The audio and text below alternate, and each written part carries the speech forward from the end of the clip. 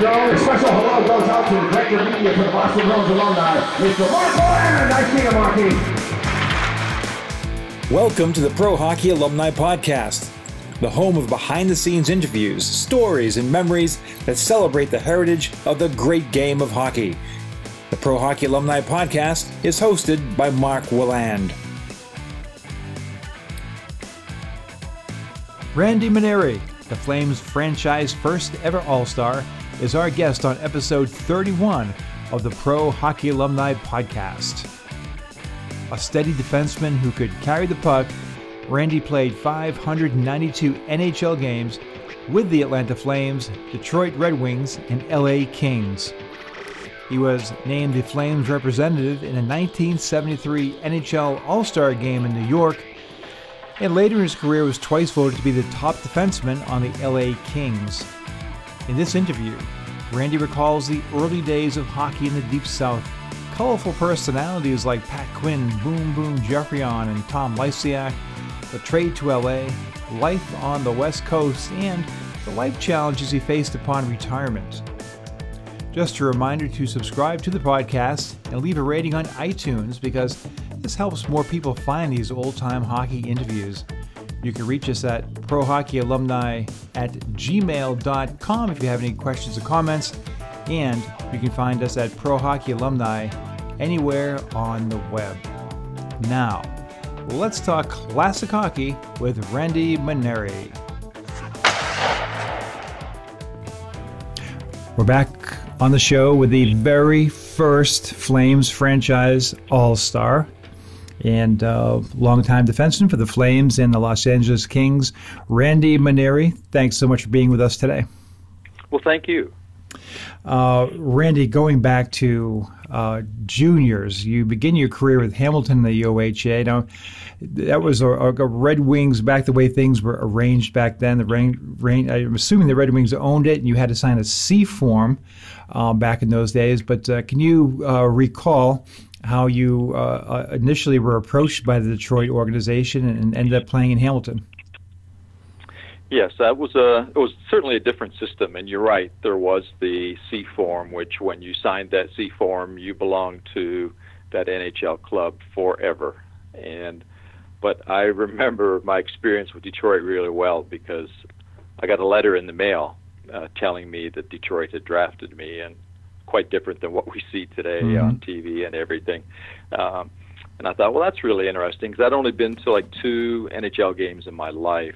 Never been to a junior A game, and so I didn't know what the next step would be. But a couple of weeks later, Jimmy Skinner called me, and Jimmy was the head scout for the Red Wings at the time. Right. He called, congratulated, said, blah, blah, blah, and by the way, we want you to go to Hamilton to play junior A.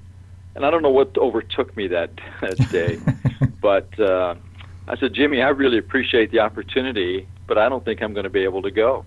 And he said, well, why is that? And I said, well, my parents really want me to be, the first member of the family, not only to get out of high school, but to go to college and to graduate. And I said, and I just don't see how playing for you in Hamilton is going to help me get to college. That's so pretty, by the way, that's pretty, that not too many people do that. I think you must have been, 16, 17 years old at the time. Yeah, just turned 17, and I don't know what overtook me as well, but I remember Jimmy said used a few hockey phrases and hung up. And I thought, well, whatever that opportunity was, it's gone. And a couple weeks passed and the phone rang, and it was Jimmy calling back. And he said, Randy, he said, this is what we're going to do. He said, you want to go to college, right? And I said, yes, sir. And he said, so we want you to go to Hamilton. There's a really good university there, McMaster University. And I said, yeah, that's one of the top schools in Canada.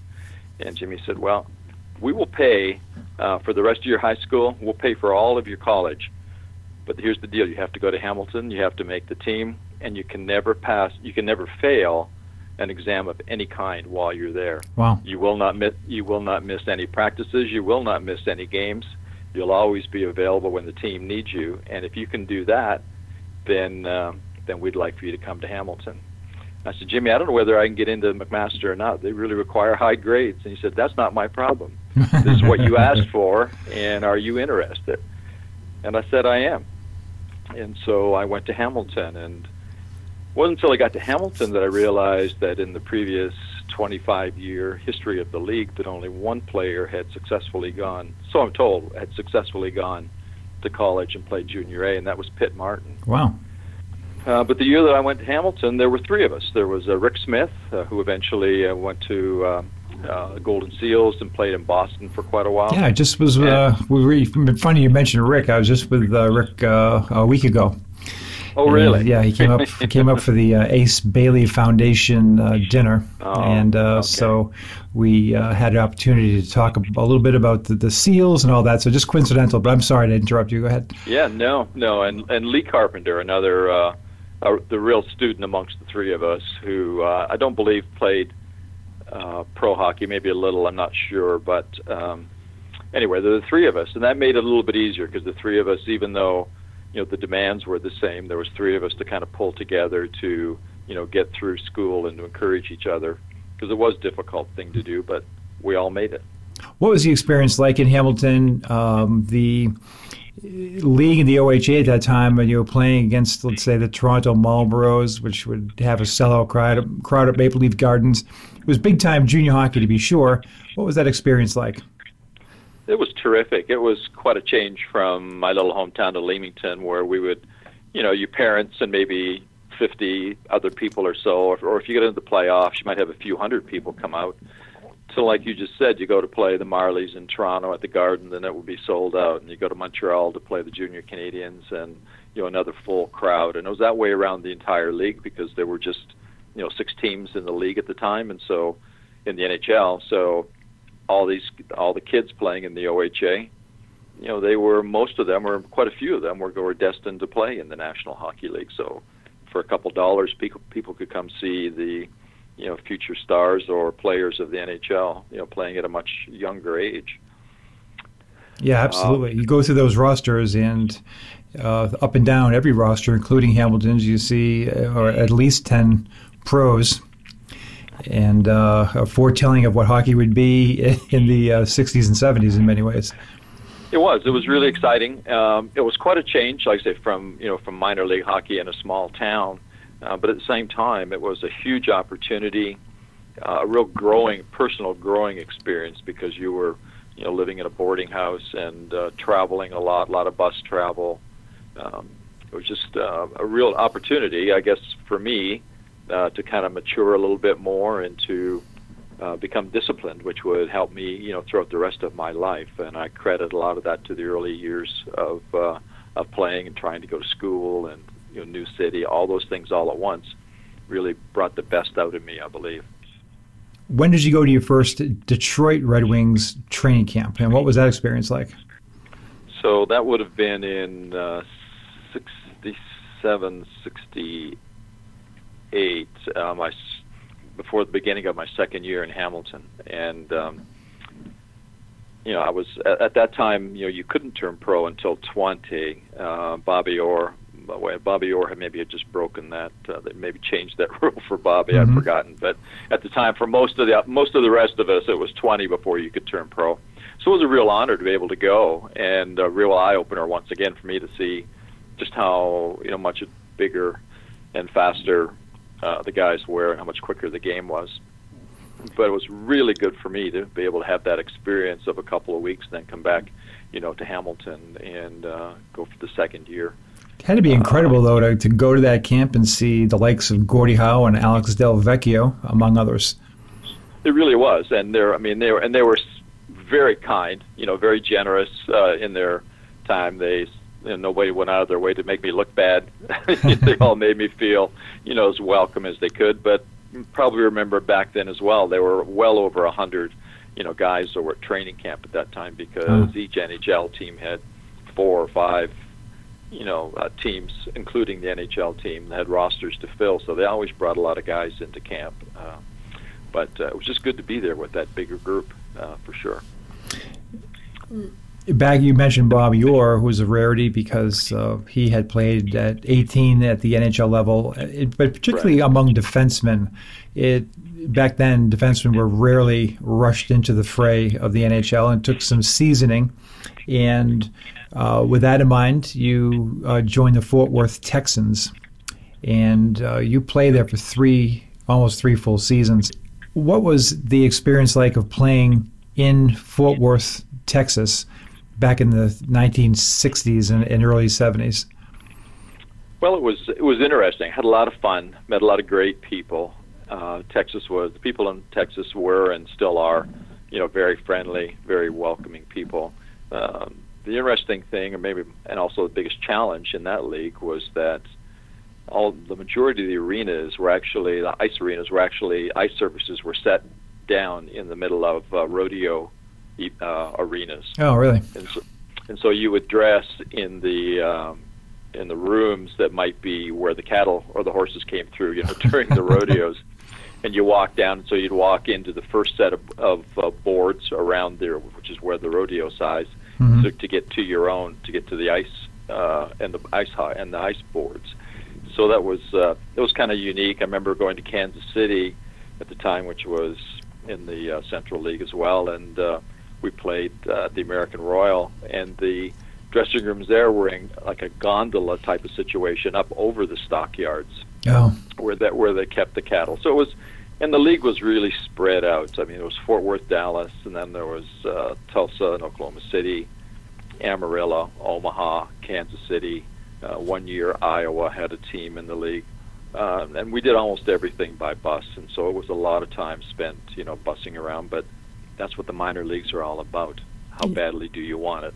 It's funny you say that. I was going to ask you that same question because you've got college education under your belt. You have other options, and you're playing in a reused rodeo arena or whatever you want to say. It's a lot of bus travel. So you've got, as you said, you've got to really want it at that point. You're focused on making the National Hockey League. Right. Well, I knew that. I shouldn't say I knew that, but I really felt like after the second time I went to the Red Wing camp, just before my final season in Hamilton, I really believed that I could play at that level. Mm-hmm. And so when I gave myself 3 years, because I knew I wouldn't get an opportunity to go directly to Detroit, so I gave myself 3 years. And fortunately for me, after the third year, the Atlanta Flames were brought into the league, and Cliff Fletcher and Boomer seemed to like my style and my way of play, and so they brought me into Atlanta, and that was a huge opportunity for me. Was there any time during that 3-year stint, however, where you maybe just questioned yourself and got down and just wondered if it was worth it? Yes, there was. The third year, my final year in Fort Worth, because someone in Detroit made a determination that maybe I wasn't as good a defenseman as I could be a forward, and so they moved me up to the right wing, and really wasn't very comfortable up there. I scored quite a few goals, and I even got called up to Detroit to play right wing one night in Chicago. Gordy was hurt, and so I played with Alex and I want to say Papin, but I don't remember for sure. We played against not Papin. Forgot who was on the other wing. But then we played against Makita Hall and Papin all night long. Mm-hmm. That was pretty interesting, but it was a little discouraging too because that's not where I wanted to be. I wanted to be in the NHL, but I wanted to be there on defense. Was that game in Chicago? It was. So that had to be, regardless of the fact that you're playing out of position, putting on that Red Wings jersey and skating out on the ice with Gordie Howe, Alex Delvecchio, and the Detroit Red Wings in Chicago with a packed house against some of the all-time greats of hockey. It had to be kind of surreal for you as you're looking around there. At least it would be for me, seeing all those greats, and here you are. Yeah, it was. It was a great night. It was a great time. But like I said, when I went back down to Fort Worth, it was like, I just don't know. Mm-hmm. I was excited to be there, but I also knew the right wing wasn't going to be the way that earned me into an opportunity to play in the National Hockey League. How did you find out you were an Atlanta Flame? I don't really remember. One of the advantages and disadvantages of living in the South is that a lot of the things that happened along the way, people haven't asked me about for years. And I'm sure I got a phone call, but I don't remember. I just don't remember who it was from. Hockey in the Deep South. You've got Boom Boom Jeffrey on coaching, and it's an interesting group of defensemen who join you. And it felt like you fit your talent level of being able to move the puck and step into the offense was perfect for a team where you had guys like Pat Quinn, Noel Price, Arnie Brown, Ron Harris, Noel Picard, some real grizzled veterans who were very defensive-oriented and physical. And yourself, I thought it was a great opportunity for you. What was it like, I guess, with those guys like Pat Quinn, and were they mentoring? And I assume they were, and you must have learned a lot from playing with a group like that. Well, we went to the first training camp. I think it was in Drummondville, and they put Pat and I together right away, and neither Pat nor I were really sure that we were going to make the team. We seemed to be, third or fourth set of defensemen, but our styles really complemented one another because Pat was a grinder, and he could really take care of that side of it, and I could move with the puck. And so between the two of us, we developed a style to where, we played off of each other's strengths, and quite quickly, I think, Pat and I became the mainstay for the defense for the team for that first year. We developed really strongly, and you can't help but play with someone like Noel Price, who just brings so much experience, and he's such a gentleman, such a family man. So he brings so much to the table, both on and off the ice. And then there were others like Ronnie Harris, that were just constantly, working on their weights and their strength, and so there was just a lot to learn from in different ways from everybody. So, and I think on a first-year expansion team, which, according to the press in Montreal, I remember reading on them when we went in there for our first time, was that we were the worst collection of professional hockey players in the history of the National Hockey League. Drew us all together pretty tightly, and because we knew we didn't have all the great guns and all the great best defensemen in the league. We had great goaltending, and we had a coach that understood all of those things. And Boomer was just great, and he got us quite a ways through the season before we just realized we didn't have the depth to be able to hang in there. When the good teams were really starting to pick it up, we didn't have another gear. You guys were respectable because you had a solid defense, and as you mentioned, very strong in net with Dan Bouchard and Phil Mayer. Talk a little bit about that interesting dynamic, because for your duration of the time that you were in Atlanta, you had the unique situation of having two top-level goaltenders. And talk a little bit about that dynamic and what that meant to the franchise. Well, I think it was good for both Dan and Phil because they really they're two different men from every which way. Personalities, goaltending style. I mean, they were just unique to each other, but they both had an incredible desire to win and to play. They both wanted to be number one, and so they pushed each other really, really hard. But for those of us in front of them, we knew that whoever was in net, we had a pretty good chance if we played our part to win the game, or at least be competitive and get through to the end of the game where there was a chance to win the game. Dan was a little more of a firebrand. He was involved in, kind of upsetting things every once in a while, where Phil was more of a, kind of an encourager. So just like I said, just two totally different guys. But I don't think any expansion team could have asked for anything more, with the two back of the two goaltenders that we had. Absolutely. Now, it's important for you guys to be competitive because you are playing in the Deep South for the first time, and you need to get out of the gates quickly as far as fan support is concerned. But how was the fan support in year one? Fan support was awesome. You're right. The people really knew very little about hockey, and at the time, 1972, I think Atlanta had somewhere between 400,000 and 500,000 people. So it was a very small city that was on the rise, but still was a very small audience. So a lot of the folks from up north hadn't moved in yet. So it really was kind of a Deep South culture. I think the league kind of set us up. Maybe the league didn't believe we were going to be incredibly successful that year, because we ended up playing four of our first 5 games on the road, and maybe 10 of our first 12. But I remember the first night we did come into the Omni. We were playing Buffalo, and they were still bolting seats in. Wow! When we went out to the warm up, and looked up into the stands. People were all dressed up. They had suits on, and the ladies had their nicest coats on. I think it was really not that people in the rest of the league didn't dress well, but just seemed to be this was a special night out for the fans. You could tell. And I remember we got our first shot on net, and the crowd all cheered, and it was kind of like, okay, what is this all about? But they got really excited. They loved the physical play because the folks in the South love football. They of all kinds, high school, college, pro ball, and that became one of our biggest problems in the South, especially in the first half of our hockey season. Right. Was the high school, college football that drew so many thousands of people out of the city. Didn't leave much for us. But no, we got invited to more homes for dinners, more events, for speaking, and with a personality like Boomer, as coach, he drew a lot of attention, to the team as well. So it was a fun city to live in and play in. Especially the first couple of years, it was really exciting. You are selected to play in the 1973 NHL All-Star Game. Do you remember how you heard about that selection, and what was your reaction?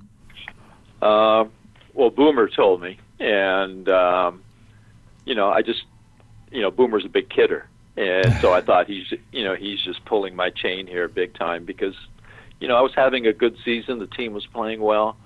But I didn't know that I would be considered, for that honor, and so it was a big surprise. And I just, I guess in hindsight, I wish that I'd have had a second, opportunity because I know I would have enjoyed it more than I did the first one because I was so nervous. Where was the game that year? It was in New York. Oh, right. And so that was great. We were at all the pre-game ceremonies and things were at the Waldorf Astoria, and it was just once again, the year before I'd been in Fort Worth, and just a couple of years before that I'd been in Hamilton, and so for me it was a long way from Leamington by way of Hamilton to Fort Worth, and all of a sudden I'm in New York playing, with the best players in the world at the time, and it was just an exciting night. I was the only rookie in the game that night, and so I was interviewed in between periods. My mom and dad, got to see me interviewed, wow. On top of playing in the game, So it was an exciting night for not only for me but for my family as well. Randy, the next year, the Flames draft Tom Lysiak, number one in the draft. Obviously, he becomes a big part of that Flames franchise, and of course, Tom passed away a few years back. But I was curious, looking back at Tom, what your memories are of him as a player and a person. Tommy was the guy that everybody loved. The fans loved him, the teammates. He was the kind of guy you could really coalesce around. Even the opposition guys had to appreciate him because he had a natural ability to play the game that he knew what he could do and what he couldn't do. He played it really well. He was tough when he needed to be. He didn't mind scrapping with anybody. He'd go into the corners for the puck, or he'd stand out front and take a beating. But when the night was over, when the game was over, Tommy was ready to go out and party. He was just a good guy, and but I guess the biggest challenge he had is that Tommy didn't want to have all that pressure of being the guy. And so that made it really hard because there was high expectations for Tommy. That everybody believed that he could be a 50-goal scorer every year. And whether he could have or not, I don't know. He played well, but he was also very happy to be the second guy or the third guy. He didn't have to be number one, and I think he really played better when he wasn't expected to be that number one guy. But it was hard for him to ignore that or to avoid it because everybody looked to him for that. And Tommy was a super guy, just a super young man. I've talked a little bit about the change of hockey. The Flames are getting a little bit bigger in the 1970s. Guys like Willie Plett and Eric Vale, Kenny Houston. So you're kind of matching the increase in size around the league. And, of course, the Broad Street Bullies kind of ushered that era in 73, 74. Hey, as a matter of fact, too, if you on YouTube, the only YouTube clip of Randy Manery is having a fight with Mike Corrigan, my good friend, with the Los Angeles Kings, and you coming out on top of that. But I'm curious about the intimidation factor in hockey at that time. And you guys had a historic brawl with the Philadelphia Flyers, but the game changed a lot in a few short years. And I just want to get your thoughts on that environment at that time. The game changed really quickly. You're right. And the league wasn't ready for it. They didn't have all the necessary rules in place because nobody had really played like that before. With the intimidation, the multiple guys in a fight, concept of instead of the two toughest guys from two teams, fighting, all of a sudden it became kind of like, let's take the best guy out. Right. So in the past where you wouldn't bother or Maurice Richard or Dickie Duff or whoever those little guys, the smaller players were, all of a sudden it was okay to take a run at a Marcel Dion or some of the smaller, more talented, guys and get them out of the game. And that was just one of the many, many facets of the game that changed. And in Atlanta, gosh, we built, Cliff and Boom and then Fred Creighton built a big team. I mean, you're right, with Pat and Willie and Kenny Houston and Eric, and then Kurt Bennett, was there, and then Butch Deadmarsh came in, and it was not Hillary Graves was there for a while. It wasn't big, but could really put a hurt on you with one of his checks. Yeah. We had some great games because you could not intimidate us. But the thing is that I always thought our challenge is that our team never went looking for it. Whereas Philadelphia would come out right, drop the puck and go after it. We waited to be for somebody else to instigate against us. And so a lot of nights, their teams we should have beaten physically as well as score-wise, but we never quite got to it because they left us alone. Right. Your big guys could play. Exactly. Willie score goals, Eric score goals, Kenny Houston score goals. They all could, and that's what they wanted to do. I mean, they obviously they weren't afraid to go in and drop the gloves either. But everybody plays the game to be able to to score, and that's the fun part of the game. The fighting part of the game is a grind, and yes, you can get your own recognition that way as well. But I don't know of anybody who'd rather go and score 25, 30, 40, 50 goals and gain their recognition that way rather than being the team enforcer or one of the enforcers. The Flames go on to solid through the 70s, and you get traded to the Los Angeles Kings. I was curious what your reaction was to be traded out to the West Coast. Well, initially, I was really disappointed and really upset because the end of the previous season, I got married, and before I got married, I went in to see Cliff, and I said, Cliff, getting ready to get married, I'm looking at buying a home. Uh-oh. I said, now, just tell me up front, is this a wise thing for me to do, or we just rent? And he said, no, Randy. He said, go ahead and buy. He said, you're going to be here for a while. He said, you're one of the mainstays. And it was very complimentary and very nice. And so I went and bought a house. Of course. And things changed. And so disappointed, obviously. But then I thought, LA has finished ahead of us, the last 2 or 3 years, maybe every year that I was in Atlanta. And we always had a difficult time beating them. And so I thought, well, it's never bad when a team above you reaches down and likes you enough to bring you in. Mm-hmm. And so I started to look at it from a different standpoint. And going to L.A., Ron Stewart was the coach the first year. Yeah. And he was a lot like Boomer in that he was old school. He just assumed that you knew how to play the game, and that was my responsibility to play the game and to get myself in shape. And his responsibility was to be the coach. And I always felt that Ron and Boom had that old school thing where when the old 6-team, kind of philosophy, if you didn't want to play, there were 6 guys playing one league below you that were almost as good as you anyway, maybe younger. And so if you couldn't do it, fine, there's somebody else. There was no big deal. And I think that was some of their philosophy, not so much on the technical side of the game maybe, but more on the being the encourager, the guy that come along, gave you the pat on the back, or just try to get you going one way or the other.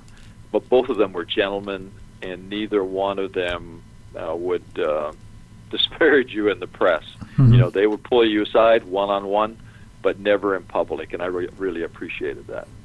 What was the atmosphere? I've talked to a few players who played in L.A., and you're playing in the fabulous Forum. You're in the middle of all the Hollywood hoopla and a lot of distractions, potentially. Of course, you're newly married, a little different than being a single guy. But what was the overall atmosphere like playing for the L.A. Kings in the 70s? Well, you know, when I first went out there, it was really good because, you know, Rogie Vachon was the goaltender. And with all due respect for Phil and Dan, Rogie was by far the best goaltender I ever played in front of, and he was a good man as well. Everybody really loved Rogie. And then Butch Goring was there, and Marcel was there, and you know, we had a very competitive team. The crowds were good. You know, the big thing about Los Angeles that there's so many. You're right. There are so many distractions. You can go to the beach. You can go to Hollywood. You can do whatever you want to do. But I think the team in general was pretty good about keeping everybody in line. Hockey didn't have the same draw for the big name actors, actresses, whomever you're talking about that say basketball did. But we still had our opportunities to get out and to get around the community. Had a lot of fun that way. But quite honestly, playing in LA came with a price, and the price at the time was the road trips. Oh yeah, right. The league was not set up. Everybody played equal number of games against every team.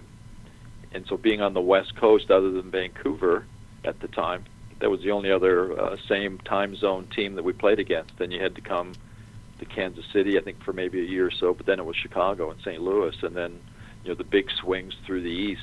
They were really grueling, really long trips that were, as I learned after going out there to play, they were just patently unfair. Absolutely. For the league. So it was, boy, I tell you, when I had talked to my Corrigan, he reminded me of the year they played the Bruins in the first round, and it was 2-2, 1-1-1 at a 7-game series. So it was back East Coast, West Coast, East Coast, West Coast, and it was brutal. But, you look at the research that's been done, even for myself personally, if I had to make a flight to the West Coast and then to the East Coast or whatever, like everybody else, it takes a while to adjust. Never mind stepping out on the ice with a team that's waiting for you in the Boston Garden with a day's rest or whatever. As you said, it was very unfair. But the one thing about the league now is because there's a lot more geographically. What's the word I'm looking for? Geographically favorable to teams in the West Coast. So. Right, that's good, because I remember we used to do, the one trip I always hated from LA was that we would we'd do Philadelphia on Thursday, Montreal on Saturday, and Boston, on Sunday. And you'd go, really? Because there was not a sleeper in there at all. You had to come in with your A game, or you're going to get, physically beat or skated into the ice, and then go into Boston and maybe get both done to you. So you had to be ready to get up and go, and so that was the kind of thing that made the LA situation, just really a little more difficult than some of the other teams had. Randy, who you played against the best of the best and some of the all-time greatest? Who is the best player you ever played against? Well, I think Bobby Orr for sure. Gretzky was just coming in, to just kind of getting into his zone when I left the game after that 1980 season. Mm-hmm. But I was blessed to be able to play with, Gordie Howe and Alex and all those early on, and again Stan Mikita and Bobby Hall and that group, and then come along through the Orr, the Orrs and the Espositos, mm-hmm. and all the great guys, were in Montreal. Just so many good. Brad Park was playing back then. Cornway was still playing. Keon and all those guys. So, and then at the end, the new group were coming through. The Gretzky and his group were coming in. So, really blessed to kind of be able to play with almost three eras of all stars, Hall of Famers, just a really special time. The Randy, an interesting thing happens too is that your brother Chris ends up playing in the National Hockey League, and I'm assuming at some point you played against him. I did. Yeah. And, he was in Cleveland. Right. So that has to be a great experience for your family and yourself. Do you remember that first time that you two would have opposed each other on the ice? I do, because it was a fun night. Because you're right. First of all, you're playing against your brother, and that's always fun. But then Cleveland isn't that far from our hometown in southern Ontario, and so a lot of our friends and some family members and things made the drive around to Cleveland for the game, and so it was kind of like a little bit of a homecoming. It was fun to play against my brother. It was just a good night. I don't remember if we won or not, but I just remember being a good night. And Chris had a great career at the University of Michigan, mm-hmm. and came out and just never quite got the opportunity to showcase all of his gifts, his talents.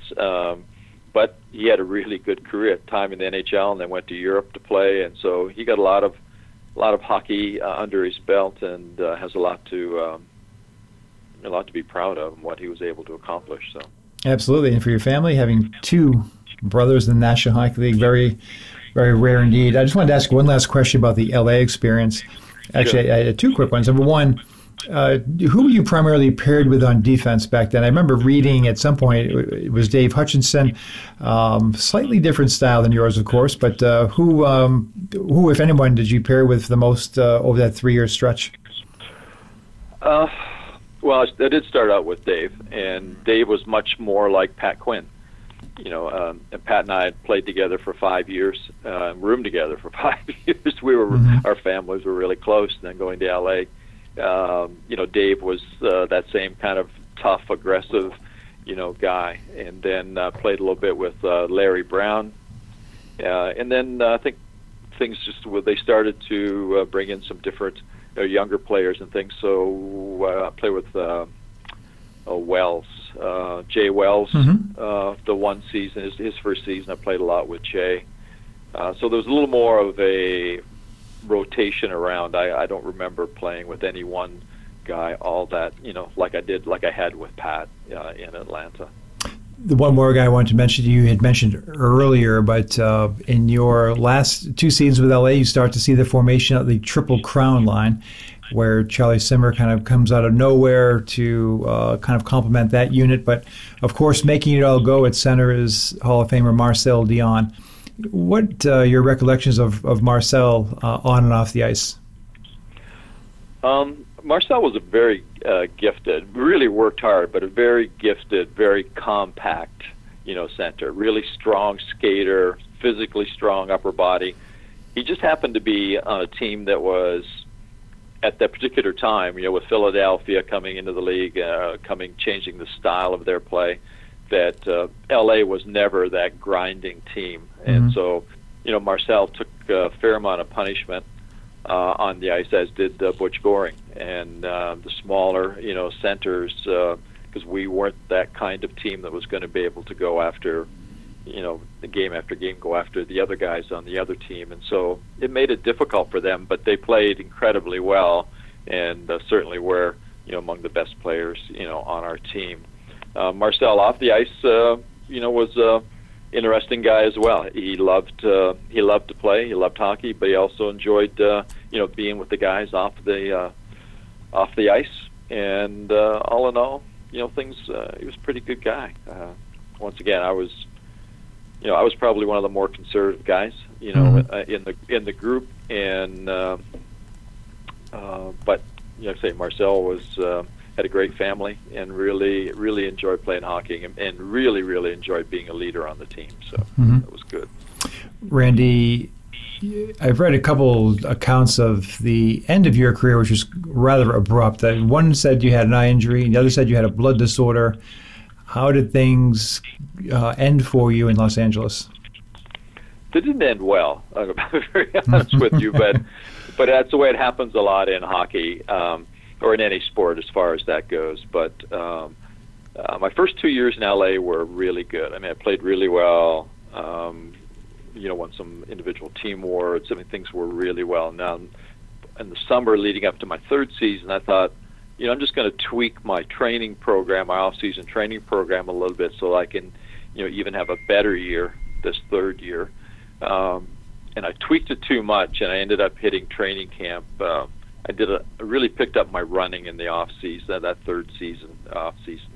And I found out that my body wasn't built for running. And by the time I got to training camp, instead of building myself up, I'd actually tore myself down. And I developed a blood disorder. And so I went to training camp. I had no strength.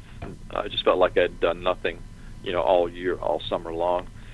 And so I missed quite a few games, quite a few weeks right off the bat. And then I came back, and I was quite a bit behind when it came to, game conditioning and getting my game up. And then it was after the new year. We were at practice one day and just warming up. You shoot pucks at the goalie and they bounce off, and the goalie hits them this way or that way with his stick. Well, it just so happened somebody shot one and it bounced off of the goaltender's glove, and the goalie just took his stick and just like he knocked it to the corner like he would any other time. Yeah. The timing was such as I came through just as he swung the stick. Yeah. And his stick took me in my left eye, and ended up getting about 40 stitches. It's in the inside corner of my left eye. And oh, it's scary. I ended up, very, and I ended up missing the rest of the season. And when I came back that next fall, there was no. They had made some trades in the off season and had made some moves, and there was no real place for me on the roster, and so that's the way it kind of ended for me.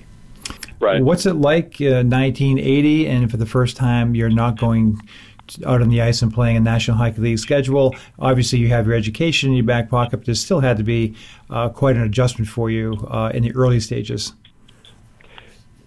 It was scary. I remember my wife and I were sitting on our front porch in Los Angeles, and I just found out what was going on. So she and I were talking about it, and I said to her, "Hon, we can go to Florida." That's where my wife had been raised, in Florida, but I met her in Atlanta. I said, "We can go back to Florida." I said, "We can go home to my hometown in Canada. We can go to Leamington, or we can go back to Atlanta." I said, "It really doesn't make any difference because wherever we go, we're starting over." So we talked about it for a while, and we decided to go back to Atlanta because that's where both of us had our best, single experience, and that's also where we'd really knew more people, and we both felt like that would make a better home, for us. And so we headed back for Atlanta and started looking for a job, and that became an interesting experience as well. So, well, at the time, I think about this being in your position where your identity. You've done something very, very special. You've been at the peak of your profession in the National Hockey League, and you're doing your work with immediate feedback with 15,000 customers, and just your overall identity of being Randy Manery, NHL hockey player, and now that is not the case.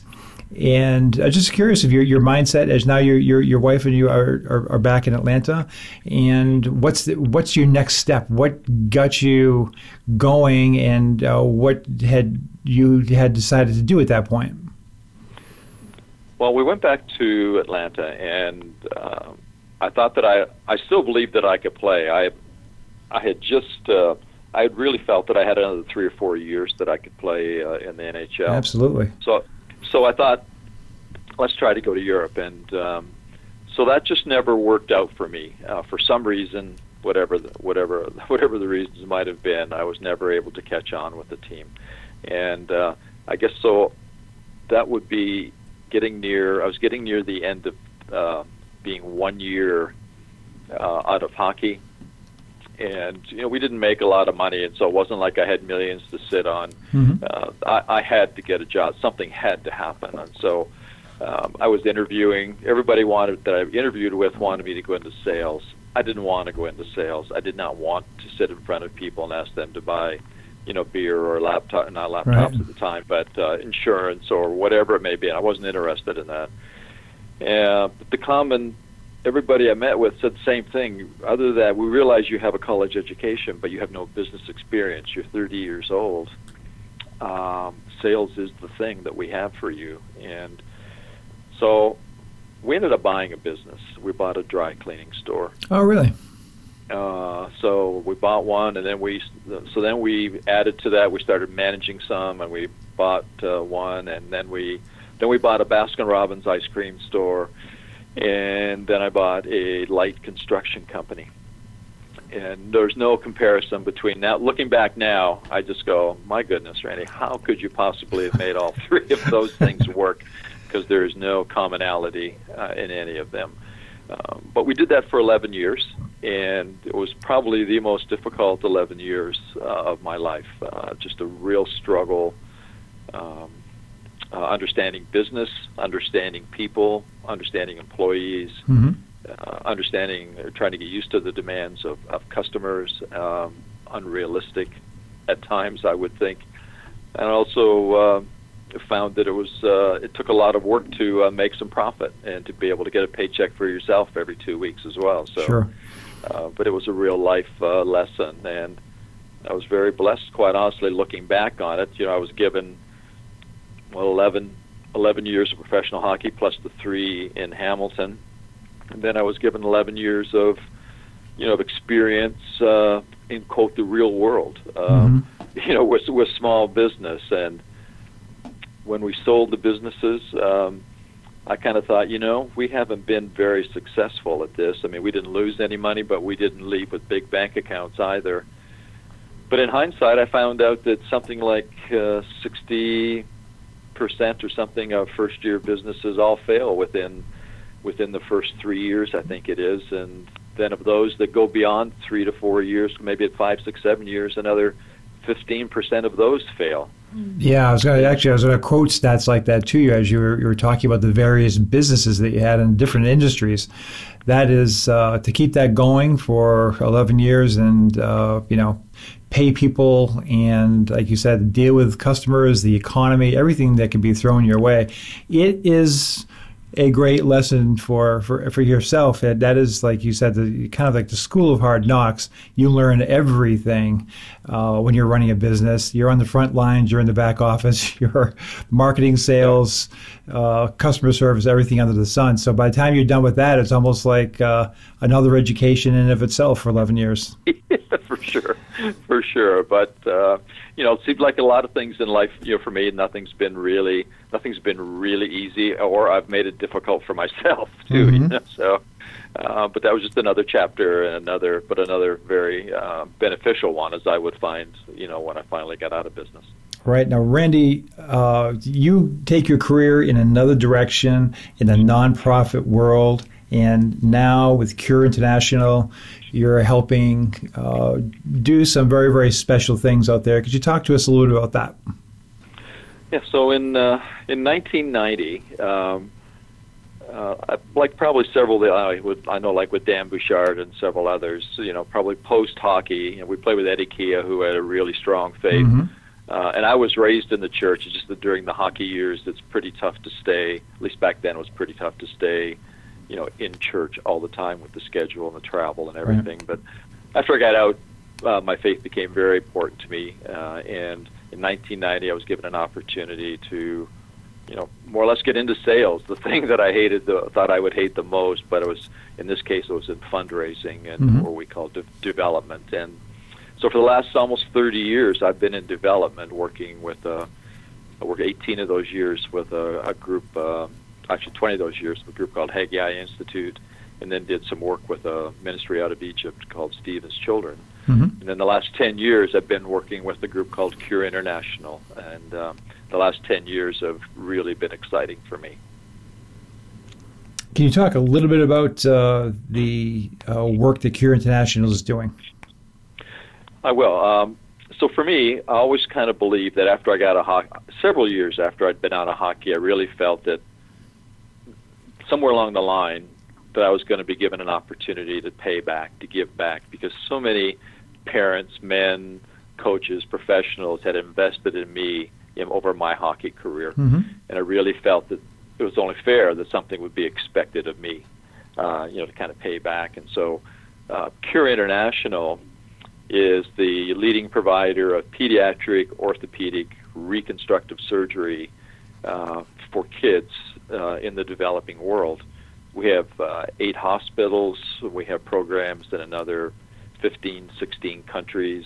We do about 15, 16,000 surgeries a year, plus I don't know how many clinic calls, probably closer to 100,000 clinic calls we do every year. And when I joined Cure, my responsibility was to lead the international fundraising at Cure, which meant I still did work in the United States, but I was given an opportunity to develop our office and our brand in Canada. And I spent a lot of time in the Philippines, where we built the Tebow Cure Hospital. And I've just been traveling the world a lot, meeting a lot of great people, raising funds to help kids be able to get up, walk, run, play, and go to school, get married, lead productive lives. Some of the things that you, me, millions of others who live in Canada, United States, just almost take for granted. We don't realize what a blessing it has been for us. And so this has been exciting for me to be able to give back. That's good. We can, when you have that type of passion and your life is focused on meaningful and rewarding work, it's a great way to live. And I greatly appreciate the time you spent with us today. Very motivational. And I love what you're doing now, and I really enjoyed hearing some insights about an excellent career that you had. And again, Randy, thanks so much for your time today, and we hope to stay in touch. And good luck with your continued work with your family and Cure International. Well, thank you. It's been fun. Like I say, living in the South, I don't get these many opportunities anymore. So this has been a special time. Thank you very much. Thanks, Randy. Talk to you soon. Bye bye. All right. Bye.